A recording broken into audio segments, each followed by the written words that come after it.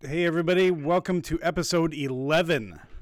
11 episodes. As always, with us is Josh Landers, Jay Landers Brass in New York City. And I'm Steve. I own Virtuosity in Boston. We've got a special guest this week. This is Ben Wright, second trumpet player of the Boston Symphony. Ben has had quite a run here, and it's really great to have him on. I mean, Ben and I talk frequently, but it's nice to kind of be able to dig into some stuff here. And as long as he doesn't duck out alive, he's not going to be able to get away. So that's cool. Yeah, I want some tough questions. Over the span of 2 decades in the Boston Symphony, preceded by his time in the Chicago Symphony, as well as an instructional role at the New England Conservatory, Ben has cultivated expertise in fostering independent thinking, physical efficiency, problem solving, and instilling a heightened sense of confidence in trumpet playing. Throughout his years, Ben has navigated and resolved challenges related to physical injuries, career setbacks, performance anxiety, as well as aspects like flexibility and strength. Eager to impart this approach, he coined it T5, Training Trumpeters to Teach Themselves, which is a philosophy directed towards highly motivated players who want to expedite their goal attainment. Ben later extended that philosophy into his Sound Truth Library, which is a collection of nearly 250 video recordings that span from audition excerpts and video tutorials to the symphony stage selections. Presently, Ben continues his dual career in performance and teaching, persistently guiding students to cultivate independent thinking, physical efficiency, problem-solving skills, and an enhanced confidence in trumpet playing. Ben, where did you begin as a musician? Tell me a little bit about your musical background and how we got to where you are today. I come from a family of musicians. My uncle is Steve Wright, who is a semi-retired, fantastic trumpet player in Minneapolis. And I suppose I got the idea of playing the trumpet from him. My dad is a retired clarinetist, was an awesome clarinet player. As much as trumpet players can believe that clarinetists are awesome, he was awesome. And I say this fully knowing that he may listen to this at some point. So, yeah, Dad, you sound awesome. Anyway, but no, so I grew up in that sort of musical environment. And, a lot of people tell me over the years I'm talented. Oh, it's natural talent. I don't know. I mean, I think when you grow up I grew up listening to like a fantastic musician. He had great pitch, great intonation, great sound, great musical instincts. And I wasn't paying any attention, but that stuff I think just seeps in. I've seen students acquire that from just listening to hundreds of hours of music. But it's literally hundreds and hundreds and hundreds of hours of music. Funny thing is, we didn't listen to music in my house at all growing up. Was never on. I think, I don't know, maybe for my dad it was just like, he didn't want to do work at home or whatever. Anyway, but no, so I started on violin. I was a terrible violinist for 7 years, but I think it was good for my pitch. Started trumpet when I was 10. My first teacher had a beautiful sound. He was in the Evansville Philharmonic, the local orchestra where I grew up, which is it's an excellent regional orchestra in southern Indiana. And then I had a great teacher named Stan Curtis who replaced Jim when Jim went off to be a park ranger and retired. Stan is at UC Fort Collins now in Colorado. Great teachers.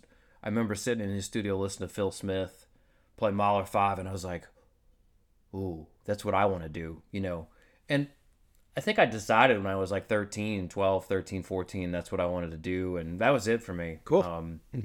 Yeah, which is great and also awful, because I had tunnel vision. Man, that's it. That's all I wanted to do. But no, so it worked out well. I sort of got all I could get from Southern Indiana, and then I went to Interlochen for my senior year of high school. Ended up at the Cleveland Institute of Music with Mike Sachs, which was a great place to be. Went to Juilliard. What else? What other details do you want? That's wow. Yeah. I'm a trumpet player, and as Tom Rolfs likes to say, trumpet players can talk. It's my favorite subject is talking about myself. That's what trumpet players say. But no, so I went to Juilliard, and actually, I think Mark Gould, you can say a lot of things about Mark Gould. and probably most of them are true. For me, Mark was such a great teacher. He said to me in the first lesson, he says, Benny,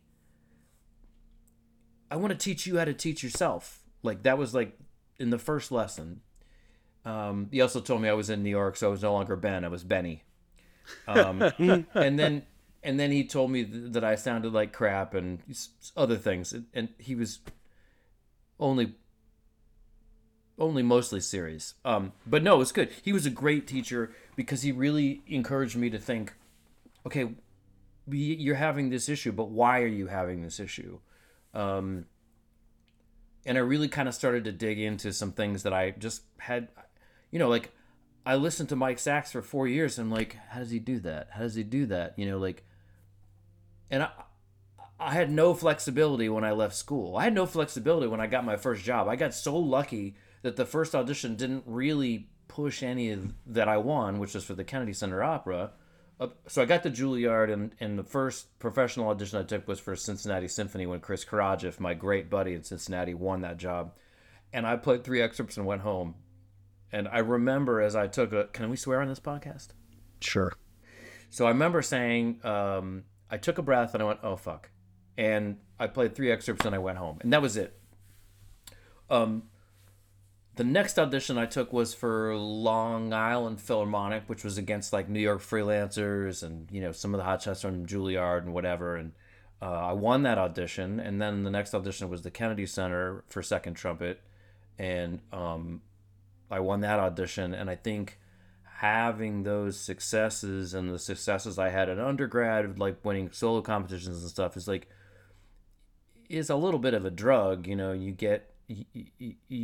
You want that when you play well, you want people to react to it positively. And when you get that initial hit and you get on the right track, then success really does build success. So I feel like really lucky about that, for instance, at the Kennedy Center, I think my semifinal round, that was the best that I had ever played any of those excerpts in my life in that round. And that just doesn't happen that often, but I guess I was pretty good at taking auditions. I was pretty good at playing, pretty good at playing well under pressure. That's a tough skill to master. It is, and I would say that it was not natural talent, and it was repetition, right? So when I was in high school, I knew if I wanted to go someplace, I needed to win a scholarship. So there were scholarship competitions to go to Interlochen, and scholarship competitions when I was an undergrad, I'd go to Aspen, and concerto competitions at Cleveland, and solo competitions.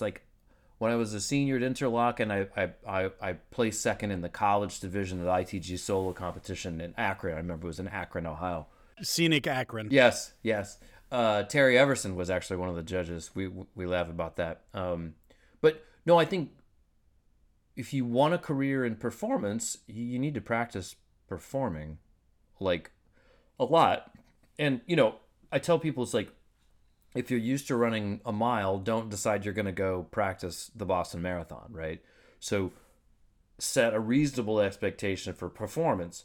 Perform at church when you're a kid. Perform town hall. Go to retirement homes and play. Go play for receptive audiences. Try to build some good experiences so that performing is fun. And actually, for me, performing is fun. What wasn't fun was the preparation, the torture of preparing for any of those things was it was like trying to crash land an airplane. And then the day of, all the clouds clear and there's the runway and I just go. But we could get into the psychological neuroses of that, but I don't think that's a good plan. So is it the Kennedy Center, and then this audition came up for Chicago for fourth trumpet, which had been open many times. Were you at a school when you won Kennedy Center, or no, were you still at Juilliard? No, I was at Juilliard, and Gould was the only teacher there. Chris Gecker also encouraged me to go, but Gould was the only one who didn't. a very famous teacher there said, Ben, you shouldn't you shouldn't leave the Juilliard school lightly. You never know when you're gonna need a degree. And I'm like, I don't need a degree from the Juilliard school. I didn't like the Juilliard school. I loved Mark Gould. I loved the people I was in school with at Juilliard. I was in school with Kevin Finnemore, great trumpet player in Dallas Symphony, one of my closest friends. Bailash Nemesh. He's principal in one of the German orchestras now. He can play anything. Billy Hunter, same thing. Yeah, so lots of great players, great people. But I hated the school, and I was glad to leave. And the Kennedy Center was a real learning experience. First rehearsal, East German conductor, second trumpet. You think it's your solo? He was all over me. I looked like I was 12 years old. I had the glasses, the baby face. But I got my tenure there, and then the audition came up for Chicago, and so I went to Chicago, and I'll never forget. After I won the audition, I came back. I jumped right into the pit and played Marriage of Figaro, and Chris Gecker was playing principal. He was subbing in. It was so cool. I was like, "Hey, Chris, I just got a job in the Chicago Symphony." He's like, "Oh, that's so good, Ben. Oh, that's so great." He's so calm. Oh, that's so good. Oh, wow, Ben. Oh, congratulations. Yeah. Great. He was a huge influence. I love Chris. I stayed with Chris for summer. So, yeah. So then Chicago didn't work out. It was not a good blend of many things.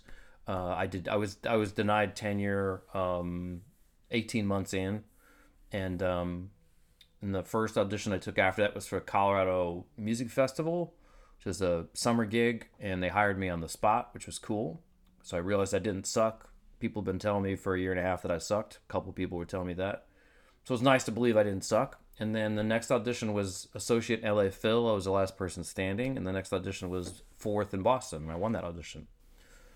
So and then I got here, and it was also an interesting cast of characters. But Tom Rolfs and many people in the committee were really supportive, and so I got my tenure here, and then a few years later, I don't know, taken 5 auditions for the BSO. I auditioned for principal, I auditioned for associate principal, and did well in both of those auditions, and didn't get hired.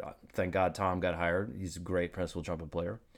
And then we hired Tom Siders on the third go around for associate principal, which is great. Tom is awesome. And then I moved up to second, and we hired Mike. So we've had a stable section for 11 or 12 years, and we get along, and we have our disagreements from time to time, and we move on, and it's a functional unit. So it's pretty cool. Very cool. That seems to be one of those things that I wouldn't say I guess it's not a rarity, but you can tell when a section is, meshing well, both personally and musically. I mean, it's just, you can hear the interplay. And maybe this is a topic for later, but maybe we can get into it now too.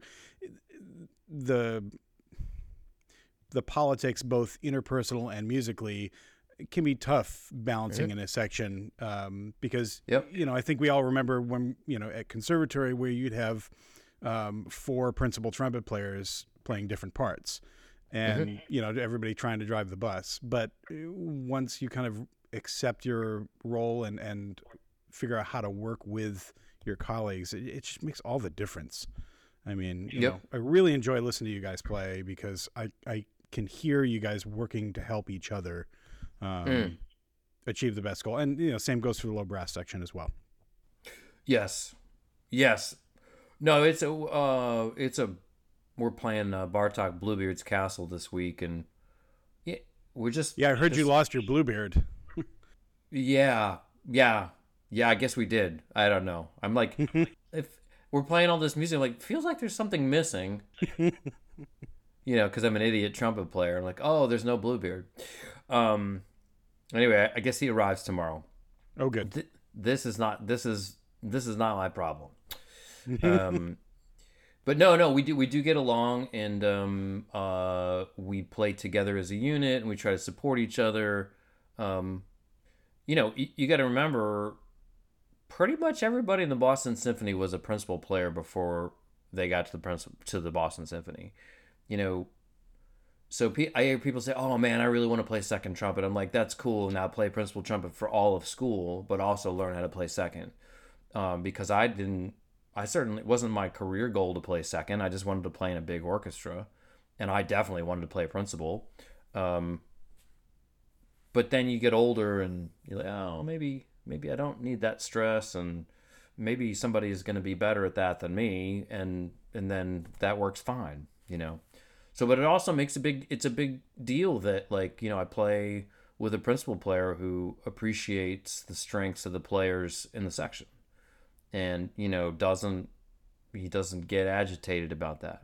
So anyway, but that's maybe a subject we'll come back to. I did manage to talk about myself for quite a long time. You must have questions. I have a lot of questions. You're also an educator, right? Yes. You have a pretty big studio, and what you're doing online with the Sound Truth Library. A lot of people learning for that. Yeah, I want to talk about that. I would love to talk about that, because I've checked out some of your videos. But where did your background in teaching, where did the teaching come from? Like, if you're, you sounded like, in talking about yourself, it's been a lot of, goals as a trumpet player, and to win a job, and auditioning and performing. Where did the education and the teaching come to play in that storyline? So here's a funny story. So I went all the way through school, and like, I'd love to have a conversation with Mike Sachs about this, just because I think he'd be amused to hear me say this. But I went through 4 years with Mike, and the better part of a year with Mark Gould, although I'd say to Mark all the time, I left school early, you still owe me lessons. And then he just swears at me, which is amusing. It's on brand. Nobody ever once said anything to me about up and out with air, right? Like that. Like years later, I'd had the fourth job in Chicago, fourth job here, and second job here, and I hit a wall when I was like 39, where, like, I could barely get a note out, and I had to change everything. I changed mouthpieces, I changed trumpets, but mainly I had to start understanding what I didn't understand about the trumpet. Because I sat next to Tom. At that point, I'd been sitting next to Tom for 12 years. And Tom is just not a normal human trumpet player. Like, he's the juggernaut of all trumpet players. He's like, if you could combine Phil Smith, Bernie Edelstein, and Bud Herseth in one, you'd have Tom. He's like a human dynamo on his instrument. And no matter what you do, it's like trying to catch a laser on foot. Like, that's a Mike Martinism. I got to give Mike credit for that. But I just wanted to figure it out, right? And so there's all kinds of stuff I didn't know. And so I would teach these classes with Tom, and he would say, up and out with the air, and lift the air, and open with the air, all this stuff that he learned from Arnold Jacobs. And I was like, I don't know what that means, Tom. Like, I've been listening to you say that. We're teaching this class together. Show me what that means. And this was like maybe 8 or 9 years ago, maybe 10 years ago. I don't remember now. I think that's a function of middle age, as you start to not remember whether it was time blends together. Yeah, it wasn't 9 years, it was 12 years. I don't know. But, like, a seminal moment for me was we're playing Beethoven Violin Concerto at the hall, and I'm in the basement, like, I'm warming up. I'm the rotary, and I start trying to play the for those of you who don't know it, it's got this soft low A lick that is deceptively difficult. It looks very easy, but then the conductors are doing this, and the soloist is slowing down, and there's nothing else going on, and the horn players have played it much softer than you could ever hope to play it. And I couldn't get the note to come out in the basement. And I said, Tom, I don't know what's wrong. I don't know what I'm doing wrong. And he says, well, play the note. So I play the note, and he reaches over and pokes me in the stomach. He's like, well, how are you moving your air? I'm like, well, fuck if I know. I don't know how I'm moving my air. Like, I think because I could play some things really well when I was an undergrad, and through grad school, most of what I got was coaching. And I got world-class coaching, right? I got into Tanglewood at my audition my junior year. I won a job early. Like, I did a lot of stuff right. I didn't really know how to play the trumpet until I got my my third job. I didn't start to really learn how to play the trumpet until I got here. I just didn't really know. And so the education part was I started teaching at NEC, and the students that I had were not super talented, right? So they had way more problems than I ever had. So I had to try to help them fix their problems. And, I would call Chris Gecker like once a month, be like, hey, Chris, how do I fix this? Like, what do I do? And so I'm just kind of curious by nature. I like to figure out how to fix things. There's the woodworking thing. I liked how to build things. How do things go together? And the two things that eluded me forever, it seemed like, were flexibility and strength. And I had started working. I remember Chris Martin was in the Philly Orchestra when I was at the Kennedy Center, and he came down to visit. He's warming up in the basement. 5 minutes after he starts warming up, he's playing a lip trill from C to D. And I looked at my wife and I was like, yeah, I can't do that. I'm trying to figure out how to do that. And it took me a long time. And it's funny that for me, lip trills were a much better way for unlocking flexibility than, say, lip slurs, where when you're playing from partial to partial, da da da dee da da da dee da, that kind of stuff. That stuff for me still is kind of like, it just doesn't do anything for me. For me, it was more about chromatic scales and lip trills. So I'm at the Kennedy Center. I've won a job, and I know I want to get another job. Not because the people at the Kennedy Center were super nice. Tim White's a great trumpet player. Lots of nice people in that orchestra.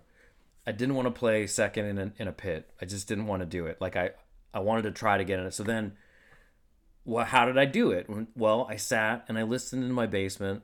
I would practice an excerpt for a week and do everything I could figure out to work on it. And then I would record it and I would listen to it. And then I would listen to Phil Smith play the same thing from the excerpt CD. And so like pretty quickly I would listen to, say, Leonore 3 and say, okay, I got that. I can play that. It's not exactly like Phil Smith, but I can play it as well as him. Petrushka does not sound so good. What's the problem? Then I have to invent exercises, or I have to find exercises. Like, what makes it easier? How do you work through the thing in the middle? And then you start to learn through trial and error when you're teaching. The things that work with students, or the things that work with me, don't always work with students. And my wife who's an amazing cellist, an amazing teacher, she's like, you have to teach the student where they are, not where you think they should be. So a lot of that is, it's like a kinder approach and like a little bit more intuitive. Like Mark Gould didn't teach me the same stuff in my lessons as he taught Kevin Finnemore, as he taught Billy Hunter, as he taught Balash, or maybe Balash didn't study with him. It doesn't matter. He did for each student what they needed, right? And so that was like a really, Mark Gould is a role model. That's crazy, right? But in that way, he really was for me. So I always thought with my students, what if I had a huge compendium? That's a good word, compendium. What if I had a huge collection of videos of the best possible rendition I could do of stuff, because I'm not going to ask other people to record stuff for my students, right? What if I could record that stuff? Well, then the pandemic hit and my kids were lower than vaccination age. So they didn't offer a vaccine for the boys until like 15 months in. So I was home for like 15 months. So for the first few months I was like, well, I guess I'll make furniture for a living. So I worked for a designer in Boston. I did a couple of big jobs, and it was super stressful. Just making built-ins, fancy built-ins for well-to-do people in Boston, who just didn't care about the pandemic. They were like, "Yeah, come on into my house." So that was weird. But then I thought, now I can make this library. And also I was like, I can also figure out this whole Jacobs thing. So I got, Thus Spake Arnold Jacobs, and I read it, it's a terrible book. There's a lot of good information in it, but the writing's awful. It's definitely not Pulitzer Prize material. But I just learned so much about like all the stuff I'd heard Tom talking about for so many years, and like, oh, that's how that works.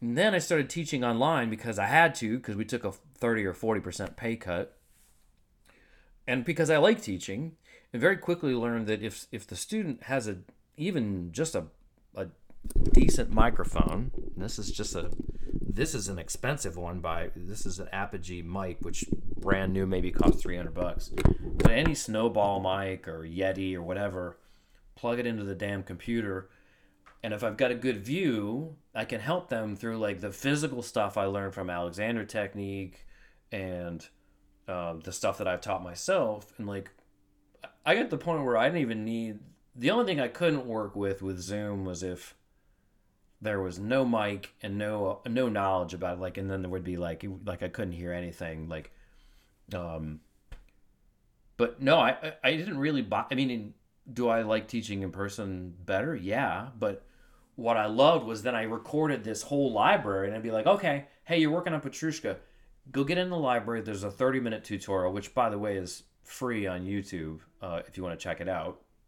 Go check it out. Do all the exercises. I'm not going to waste your lesson time taking you through these exercises. I want you to take the responsibility and the agency to listen to the tutorial, put that stuff to work, and then come back. Well, some people really do that well. You know, like Ben Hauser. Like Ben Hauser, man, he was on it. Ben studied with me for somewhere like right in the beginning of the pandemic. He studied with me for 6 months or something like that. He's had lots of great teachers before and after.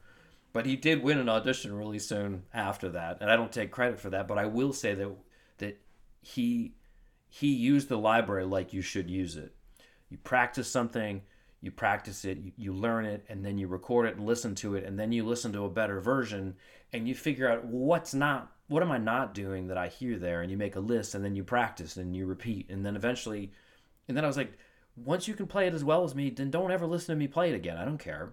That's the beauty to me of the library. So then like trying to figure out like, so for a while it was like you could only get the library if you studied with me on my online seminar. I'm doing less of that now because we're more back in person. But all my students at NEC have access to it.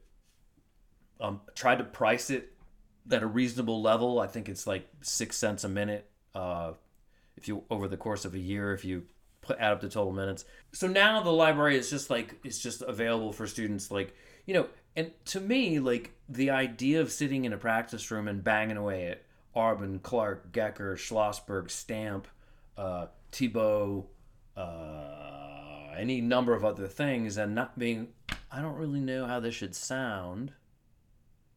Well, we'll just pick up your phone or your computer and listen to it, like, right? So mine is not the best version you'll ever hear, but I will say that it is a very accurate version, right? The microphone was, 18 inches this far away from my bell.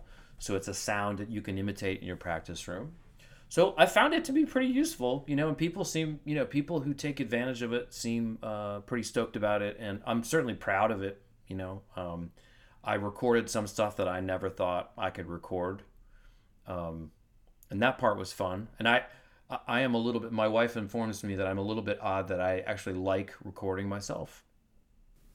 And you record in a small room, right? So the room that I recorded in was my family room, which is maybe 22 by 14. Okay. Yeah. Yeah. So and it's got a carpet and some furniture in it. So it's not a boomy room. It's a comfortable room to play in for me. It's not super dead, but it's also not boomy at all. The reason for recording in the smaller room was that so many students come to me and they're trying to play with a giant sound because they hear, you know, Tom Rolfes, Chris Martin, Esteban, whoever. They hear these recordings where the sound on stage is not what they're hearing. They're hearing the sound that gets, you know, reverberated around. Yeah. Yeah, I mean, like, I'll never forget hearing Tom play Ravel Piano Concerto, standing backstage and listening, going, wow, that sounds really tonguey and bright. I wonder what it sounds like in the hall. And you go in the hall and it's like, perfect. It's like the best thing I ever heard. And every hall is different. So I think it's better to have. That's why I called it this. Sound Truth Library sounds kind of pretentious, but the idea is it is the sound that we make on stage. You can hear. It's more accurate. So, and I will be the first person to say, if you listen to the Mahler 5 tutorial, it's sharp. It's all sharp. It's exciting and it's good, but it's sharp. So it ain't perfect. So where does the symphony stage portion of this come in? So I'll tell you how Ben Hauser uses. So symphony stage is basically where you take a piece like Till Eulenspiegel or Shostakovich 5 that's on a lot of auditions, multiple parts, right? So let's say you're prepping for the Philly fourth trumpet audition, right? So you practice the third trumpet part, and then you go to the section, the Sound Truth Library section, and you click on Shostakovich 5 March trumpet 1 and 2, right? So then there's a count off, and what you'll hear is me playing first trumpet and second trumpet, and then you play the third trumpet. And I tell people use one earbud so you can hear yourself, and then you can also hear that. Crank the earbud up to 11, and then play along with it. And what I learned with Ben, and Ben was sort of the Ben Hauser was the guinea pig, was does it work? And he was working on Magnificat, and this is also on YouTube. You can hear him play on Magnificat. And the first time he sent it to me, and I had to mix it on my computer and all this, I was like, yeah, that's not very good, man. That's not close at all. And let's talk about why it's not close. And so we would listen to it. Does the articulation match? No, yours is longer than mine. Does the phrasing match? Well, yours is a little bit kind of like not as expressive. We just went through it facet by facet, and then he made those improvements. And then the last one's pretty damn good. It's like, it's pretty cool. And everybody got sick of it. Oh, I don't want to learn online. It's like, come on, like you should use every single tool you can use to learn to get better. So that's my feeling. Huh. Yeah. Wow. Do you see any expansion coming for the whole Sound Truth Symphony stage? Where are you headed with it? Do you have other things coming down the pipe? I don't know if I'll ever have the amount of time that I had during the pandemic. I'll never have that kind of time again. The BSO was great, and they said, look, you have the option. You can come in and do these recordings, or you can stay home. I stayed home because my kids were not vaccinated. And so I had all that time. And I used the hell out of it. I would say, so like, here's an example. My a fantastic student former student in Chicago named Deanna Lopez. She's taking an audition this week. She's having trouble with one of the licks from Till. She says, hey, can you help me? So I just make a video and send it to her. Well, I can just like put that in the library. Most of the recordings in the library, like done with a microphone and like, 4K video. And like, I did all the audio on, Logic Pro with a nice mic. But sometimes it's really useful just to get quick hits. And so I've been doing more of that on Instagram because, I think it's helpful and it's easy for me. I don't mind recording myself. I also don't mind.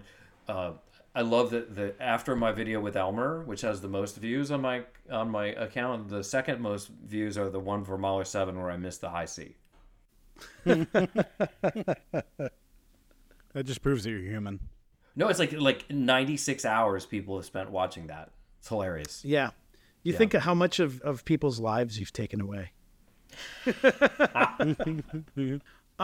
So you're balancing now between playing and teaching and doing, so your in-person teaching and your online videos, a hobby, or as you call it, meditating. But how do you balance it all? Okay, so now let me just say now that woodworking for me is meditative. But I just recently finished a mind-body stress reduction course, which I thought sounded awful to me. And then I got in it. It's 2.5 hours every week. And then I got in it and realized I was going to be assigned to meditate. Eventually, we were doing an hour a day. Just sitting, right? And I thought, there's no way I can do it. And now I love it. Like, I love it. Like, it is so calming. Like, I'm so hyper. It's taken my temperature down. Like, I'm just more even in a good way. So, yeah. So, yes, I do all those things. I'm a very involved parent. I've got 14-year-old twin boys. And, 14 years old means there's a fair amount of time they don't want to spend with dad, but you know, certainly I was really involved when they were younger. Um, so yeah, no, it's a balancing act, and you know, it's like, you know, if you ever try standing on one foot and then putting your arms up in the air, which I do in yoga, and I do some yoga at least once a week, you feel your ankle and your whole body is constantly rebalancing. And so, like, if you take that as a metaphor, that's what we're all trying to do, is we're trying to stay balanced. So you do things in your life that feed healthy habits, right? Yeah. So when I make a piece of furniture or cut a piece of wood, if I screw it up, I just make it smaller or I burn it. I had the evidence that way. It's not like a concert or a recording where, you know, some people put sort of an outsized importance on, you know, how it goes. I mean, I've played a lot of performances, like, you know, I mean, Tom and I were laughing about like how many times we've played Rite of Spring. I mean, hundreds of times I've played Rite of Spring. So you get used to it in a certain way, but there's moments in almost every piece where you're like, oh, that's not easy. So then when you leave work, you need ways to kind of healthily handle that stress. And so for me, woodworking has always been that, like, because I like to figure out problems. Yeah. Cool. We have some questions that have come in. That was earlier when you were discussing some playing stuff from Jack O'Reilly. He asks, what's your take on the phrase "use more air"? I think use more air is maybe a little bit too general to be, I think, useful. I think maybe the way I would put it is we need fast air to play the trumpet. And so you can use more air. For instance, you can go. So I tell people to like blow an air pattern on this phrase. And so go for Petrushka. And I'm like, well, that might work on a tuba, but we're using a very small hole and our lips are very small and we're playing quite high. So it's more like, it's like a very easy airstream. You know, it's like, so when somebody says use more air, yeah, maybe. But mainly it's like you need faster air. What does it sound like? If the sound is dull, you could be overblowing, right? Because if you blow the seal and your lips do this, then you end up with slow air, right? If you underplay, right, you can end up with a dull sound because it's just kind of hollow, you know. So it's finding that sort of amount of air to use where you're not like forcing it. But I mean, trumpet is a pain in the ass, man. It is like I had one student who said to me recently, and he was, I would say, a chronic I call it underfunding, like he underfunds the air. He just didn't want to commit. He did not want to miss.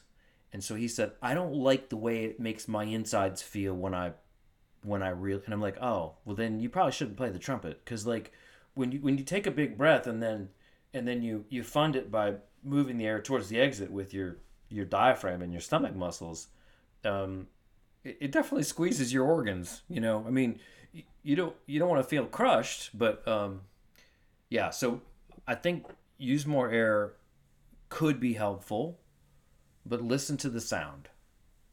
Listen to the sound and make judgments based on the sound.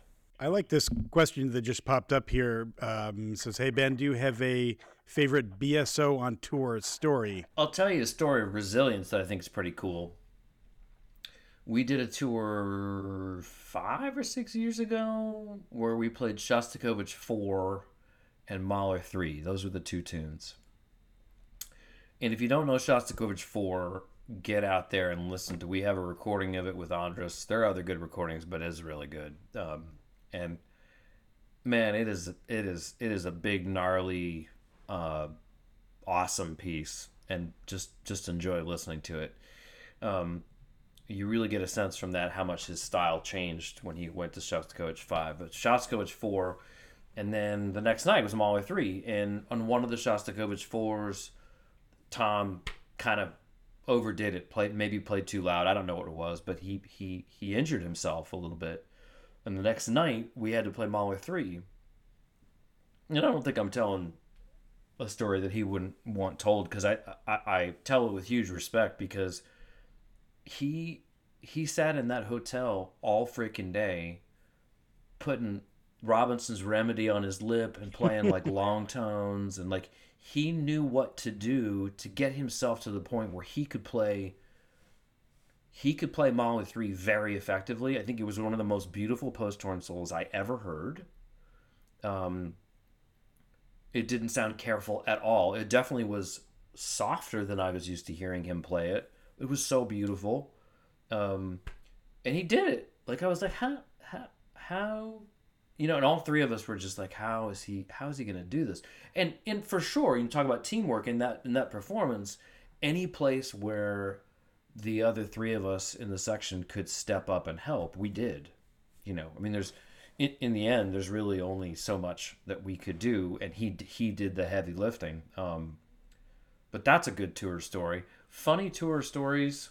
So touring is fun after the concerts, but it's stressful, and it's funny. Like, it took me so long to learn. Like, the violinists are out sightseeing, and people are like, "Oh, you're going to Europe? Is that so fun?" I'm like, "Well, it's beautiful.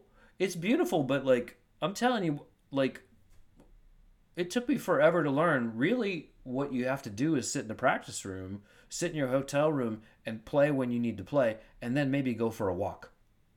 Right? And I'm not claiming hardship at all, but tours are, anybody who's been on tour knows, and I know that the BSO tours are super cushy. Like, talk to some of these people who do tours with like traveling shows, like Broadway shows. Like, I would just completely die. I would sound so bad. I have so much respect for people who do that kind of work. It's tough.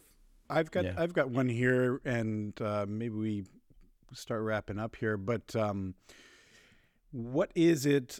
For those of you who don't know, Maestro Nelsons has a background as a trumpet player as well as a conductor. How does that play into does that make your job easier or more difficult, or both?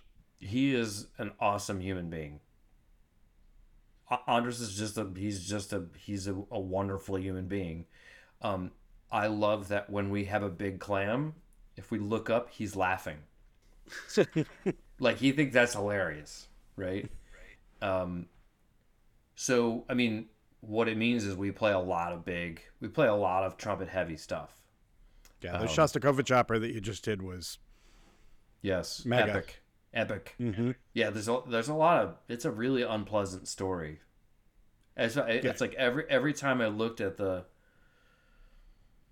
subtitles, I was like, oh wow, he just said that? That's really inappropriate. It's really kind of, it's not a, yeah, I mean, there's a reason why you got thrown in the gulag for that. So yeah, but no, Andres he's amazing to play for, honestly. Yeah. Awesome. And then do you have any upcoming performances as we try to get out of here? Any upcoming performances, lectures, any projects that you have upcoming that you'd like to share with us and that people can hear, see, check out, learn from? So I was asked by Pro Arte, which is an excellent chamber orchestra in Boston, to play concerto, and this was before the pandemic, and it got canceled. And then they asked me to do afterwards. They said, "Well, we still want you to play concerto, but we would like for you to play music from an underrepresented composer."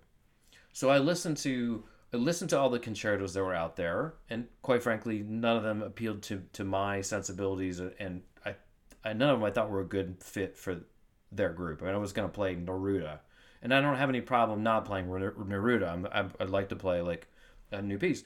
So then I said, well, hey, do you guys have any money to commission? Could we commission a piece? And says, well, yeah, we can contribute some. So then I started like thinking about like composers that were composing, and I went through this list of people, and I was looking at people of color, I was looking at female composers, and so I landed on Elena Longer. So she's writing a concerto for me to play with Pro Arte, and we're just working on the funding because I need some grants to fill in the blanks. So that's kind of cool. And was really cool when we were in London last fall, or whenever the heck that was. Yeah, but I got together with her and we played through some of her sketches, and she'd written Flutter Tongue on a low F sharp or something, and she says, "Oh no, it sounds like fart." So it was cool. It was kind of cool to like be able to work with her and like, oh, this might work better. We could try this mute. The reason I asked her was I got a chance to play. She wrote a piece called Figaro Gets a Divorce, which is a really cool opera, and we played the suite from that twice. And the second time, either Tom or Tommy was out. I can't remember. So I was playing principal in the first half, and I got to play this kind of a big solo. It was like almost kind of like a tango kind of thing, which went really well. And she talked to me afterwards, and so then I was like, oh, hey, do you remember me? I played this solo at Tanglewood. She did, and she also remembered. I guess I was practicing near the Tanglewood Lake, which I thought was annoying, but I had to do it because I had to practice for 10 minutes in the afternoon, and that was where my trumpet was, and whatever. Anyway, so suffice it to say, it didn't annoy her too much because she's writing a piece. But so that's going to be in next year. Yeah, yes. That's going to be great. Yeah, that sounds awesome. Well, thanks everyone for joining Long Tones for our 11th episode. Ben, thank you so much for joining us. I hope next time you're in town, you come by the store and we can chat and meet in person. That would be really, really awesome. That sounds great. If you haven't done it yet, please rate and review this podcast and or others, so that way we can improve and make this just a great opportunity for everyone. Yeah. And don't forget to subscribe to our socials at Virtuosity_Boston and at J Landris Brass. Ben's socials would be at Ben_Wright_trumpet on Instagram, and keep in touch with what he's doing over there. Don't forget to go to benwrightTrumpet.com and check out the Sound Truth library. There it is. Yep. There it is. Which you also have a link to on your Instagram profile. Perfect. If I remember correctly. Yes. Yep. Beautiful. And check out if you haven't heard and you're listening to this on the podcast, do check out his videos. As I said earlier when this started, some of the trumpet players here in the shop really dig your videos. So awesome. All right. I'm glad to hear it. Yeah. So thanks, everybody. Have a great evening. Ben, thanks so much.